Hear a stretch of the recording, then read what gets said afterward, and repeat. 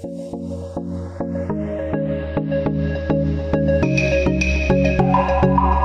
and welcome to Business Line's Pulse podcast that tunes into all things health and pharmaceuticals. I'm Jyoti Datta. This year marks 75 years of independent India, and today we're looking at freedom through the prism of mental health. Have the efforts that have been put in by, for over many years now by mental professionals and the government, has it helped break through the stigma that used to hold people back in the past? To discuss this today, we have our guest, Ms. Nirja Birla, the founder of Empower, a mental health initiative backed by the Aditya Birla Education Trust. Thank you, Nirja, for joining us. Thank you so much, Jyoti. Wonderful to be on this podcast with you. Thank you. So, you started the center 5 years ago. And over the last 5 years now, are you seeing a change in the way people look to mental health or talk about it now? Are they less shy to, bring up their problems for starters? Oh, yes, absolutely. We started Empower in 2016. And that time, the first time I remember this so clearly, when we had a press conference, just to announce it and talk about it, we had all of 3 journalists who attended it. It was really telling, actually, of the taboo, the stigma, of the lack of awareness. And to be honest, I was really taken aback. I mean, I knew that there is a huge amount of stigma and lack of awareness, but it would have been this bad is not what I had actually envisaged. So from there, and even otherwise, generally, people were just not willing to talk about it. Schools were not willing to take on any outreach programs. So it was quite a dismal situation. But from there to where we are today, where now people are willing to talk about it, the awareness has gone up tremendously. Corporates are open to taking, outreach programs. We've really come a long way, actually. And even now, I find that regularly also people are now, okay, talking about how they're feeling. Or, if somebody in the family is not well, they're willing to talk about it. I didn't see any of that happening, say 5-6 years ago.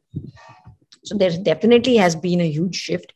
And I think COVID has has a big role to play in that, actually, because it's really got mental health and the importance of mental well-being into very sharp focus. So I think that has also contributed in people getting more aware and willing to talk about it. And I think help-seeking behavior has therefore seen a transformation. People are willing to seek help for it now. I think that's a huge thing to be able to say that you have a problem and to actually seek help. That's a huge step forward, if to start with. So I do remember, the early days of the lockdown. You had started a call center in Maharashtra with the BMC, and in 2 months, you had already received 45,000 calls from different parts of the country. So how did this helpline come about? And 1 year on, how has the response been? Is it still coming in from different parts of the country? How has it been over the last 1 year? We still continue to get a lot of calls. And initially when we started it when COVID at the onset of COVID during the first wave. We were always planning to do a helpline, but, with COVID setting in and Mr. Aditya Thackeray was quite keen that we start a helpline. I think that was quite foresighted and far-sighted of him to, want that helpline. So we kind of fast-tracked everything and we launched a helpline. And we've received over about 75,000 calls now and covering a range of issues. So it's, from the time it started to now, of course, depression and anxiety, frustration, loneliness still remain quite the common areas. But we've also seen, like during the first time, there was a lot of, uncertainty that had set in. People were feeling very scared, very helpless. Then, during the second time, there was a lot more grief and a lot of depression because there was just, COVID, the second wave really, I think, hit everybody quite badly. So we've been seeing, and what is quite telling also, which is that most of our callers actually have been males along the way. So about on an average, 70% of our calls are from males. That in itself is very telling because it tells you that, men also go through mental health concerns, which normally, if it was face to face, they would have really shied away from making that call or even seeking help. But since they're incognito, they feel much more empowered and feel safe to be able to make that call. So that is good and that's bad. That's good because at least they're making the call and seeking help. It's bad because it just tells you that, under the prejudice that men are supposed to be strong or men are not supposed to cry, they don't want to seek help. So that's another huge misconception and a myth actually that, we are facing and we deal with, that mental health is considered to be a sign of weakness. So personally, a lot of people think that mental health, if you have a mental health concern, mean you're a weak person. That culturally needs to change a lot. That needs a huge shift, because when you start believing that it doesn't really reflect on you being a weak person or not a weak person, automatically you're able to then acknowledge it and then seek help for it. That is also a very telling insight that 70% of your calls are from male callers. Is there an economic profile to this? Are these like you had told me last time, some of them were migrants wanting to get back to work, some were professionals worried about their career prospects. It could be someone doing their business facing a financial problem. So have you managed, is there any sort of economic profile that has come through from these calls? I think basically people are from all walks of life. So you have, teachers, corporates, employees. You even have people calling in from rural areas where they're farmers. A lot of calls are from rural areas as well. A lot of calls from semi-rural and semi-urban areas. We also get a lot of students actually who dial in. So I think it's quite a mixed bag, really, so to speak. I don't think that, we can really put it into any particular economic profile bucket. Right. Just to understand, when you say farmers call in, what are the kind of calls that you get? Especially, is it during the COVID time? What are the kind of concerns that they raise? It could be anything. I mean, you see, initially, of course, people were also calling because they didn't know. They just thought that there's a helpline and it's there to help. So people would call asking for provisions, grains, food, stuff like that. But of course, now, I mean, then it, as things settle in, I think basically, it depends. So like a student would probably be calling up and expressing normal concerns like exams and stuff, because there was so much of uncertainty around that, or feeling lonely and frustrated because of lack of social interaction. Similarly, saw a lot of domestic violence and relationship issues coming up, within a few months into COVID, men and ladies. With farmers and the rural population, it was more to do with their work, anxiety over that, helplessness, what's going to happen. So, like I said, it's, a gamut of different sort of reasons why people have been calling. Right. So at the moment, your helpline is in 3 languages, English, Hindi, and Marathi. Are you planning to add any more, because you are also starting centers in different parts of the country? And yeah. Yes, we would like to actually, because we do have centers, and we have one in Bangalore, we have one in Calcutta. So yes, very soon I hope to add the languages, the local languages as well as we go along. I think that will further sort of get people to feel comfortable probably calling in. But anyway, I think you get calls from across the country, whether it's Jammu or places in the south, is what I had heard earlier as well. Yes. That still continues actually. Sometimes we get calls from the northeast as well. So pretty much from all over Haryana. Of course, a lot of calls come from Maharashtra and all the cities in Maharashtra. We get a lot of calls from Chhattisgarh as well. Okay, that's interesting. Are these people who have worked in Bombay or in Maharashtra that they know about it? No, maybe not. I think they probably get to hear about it. We've spoken about it quite a lot in press, in the local newspapers also. Right. They're on social media. So I think people pick that up. Right. You have started more rural and community connect in Jalna, I think. Can you just give us details of what exactly you're doing there? Yeah, so we've just launched this project with the government of Maharashtra, actually. And we've called it Samvedna. And it's basically with a dual objective to address the mental health of rural people so that we're able to really spread awareness and make clinical care available to them, which is easily available and accessible. And also the idea is also to increase capacities and also train the existing capacities. So both ways. So we'll first be focusing on the awareness building, which will be at the district, at the village level. Also train the people, like say, for example, the ASHA workers, so that they are able to then also impart the training workshops, and then you're also increasing their capacities, right? Then we want to also get into intervention. So like we want to make clinical services, psychological and psychiatric, easily available to the community. And like I said, of course, capacity building is what goes hand in hand. So train as many people possible so that eventually then, each district becomes sort of self-sustained. So this is to sort of identify if people have mental health concerns in the community, to identify that and to help them seek, Yeah. So also, the government already has the district mental health program, which is running. So we'll just dovetail with them and kind of add on to what they're already doing. There are already 40 primary health centers. So again, we'll make sure that our people are also there for clinical services. You're just kind of increasing the bandwidth as well, and then you're training the medical workers. So it will sort of, serve a dual purpose. That's very progressive, because otherwise I think, rural mental health is even more overlooked in a sense than, urban mental health. Is that finding as well? Yeah, absolutely. I mean, the lack of awareness is so high. And then also I feel that, I think mental health is given sort of last priority. And there's so many other things, everybody thinks that there is so many other things which are more important. So you don't prioritize it at all. In this manner, we're also wanting people to prioritize their mental health.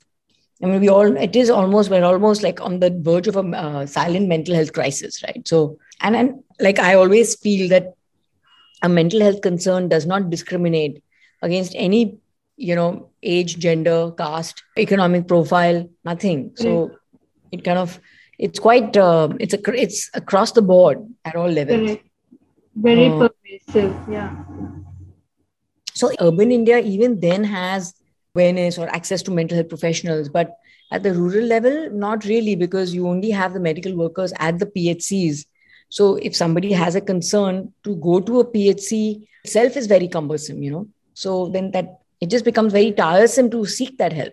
Right. And like you're saying, it doesn't often get prioritized as well. So yeah. So you did talk about the pandemic and people feeling alone, particularly so with the elderly. And I remember you had said that you were even getting calls from the elderly. So is that still do you get calls from older people? Are there some sort of support that they seek?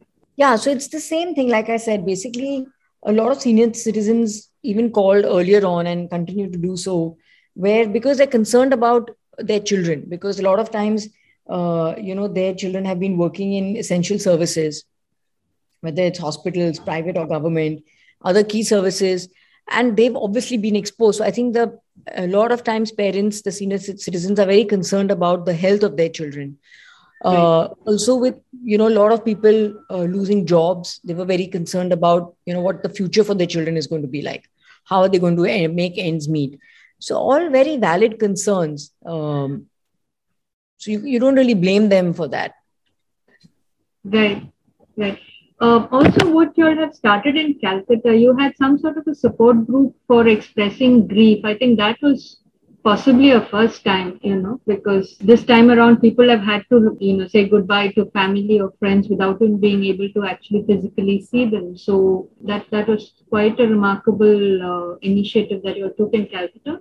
Yeah, so actually we started this grief support group in Calcutta, and we've also started a lot of grief support groups. We started about 5-7. Again, we have people coming in, logging in from all across the country, even the world. Yeah, there's other parts of the other parts of the world as well.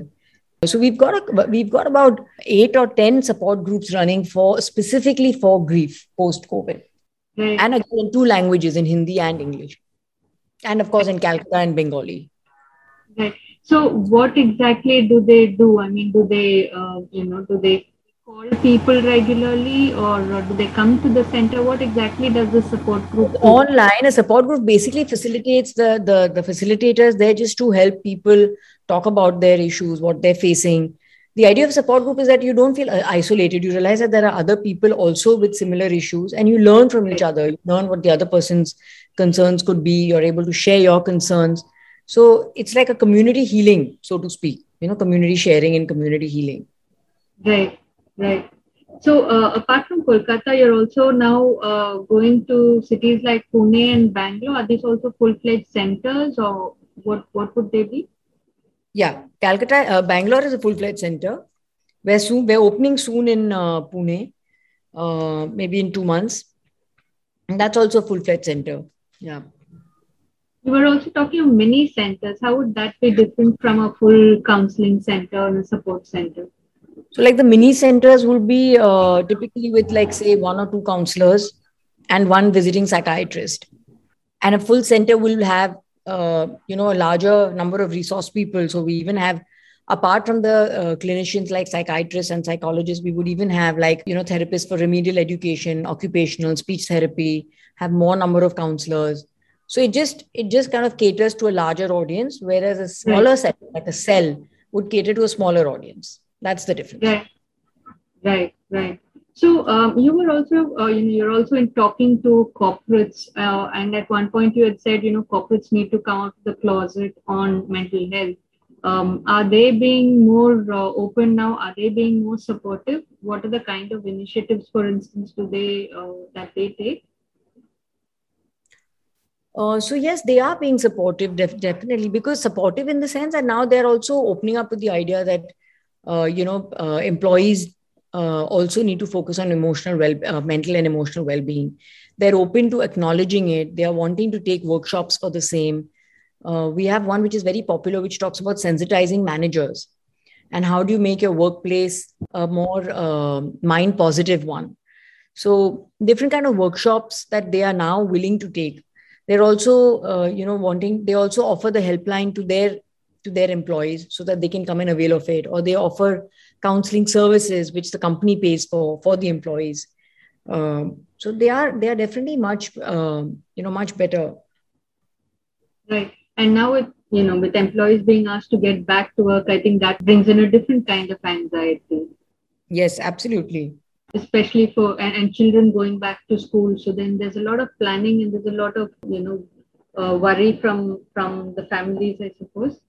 Yes, that is true.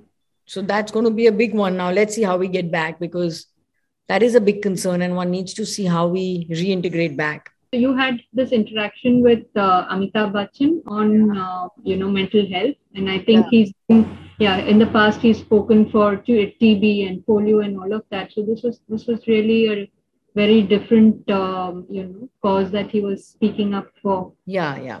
No, that was very nice. It was very nice of him to take up the cause, and it really adds a lot of, it validates the movement and validates the campaign, no doubt about it. When, a person like Mr. Bachchan lends his support to it, it definitely makes people also sort of be alert to it and listen to it with more vigil, and also give it then that much more importance.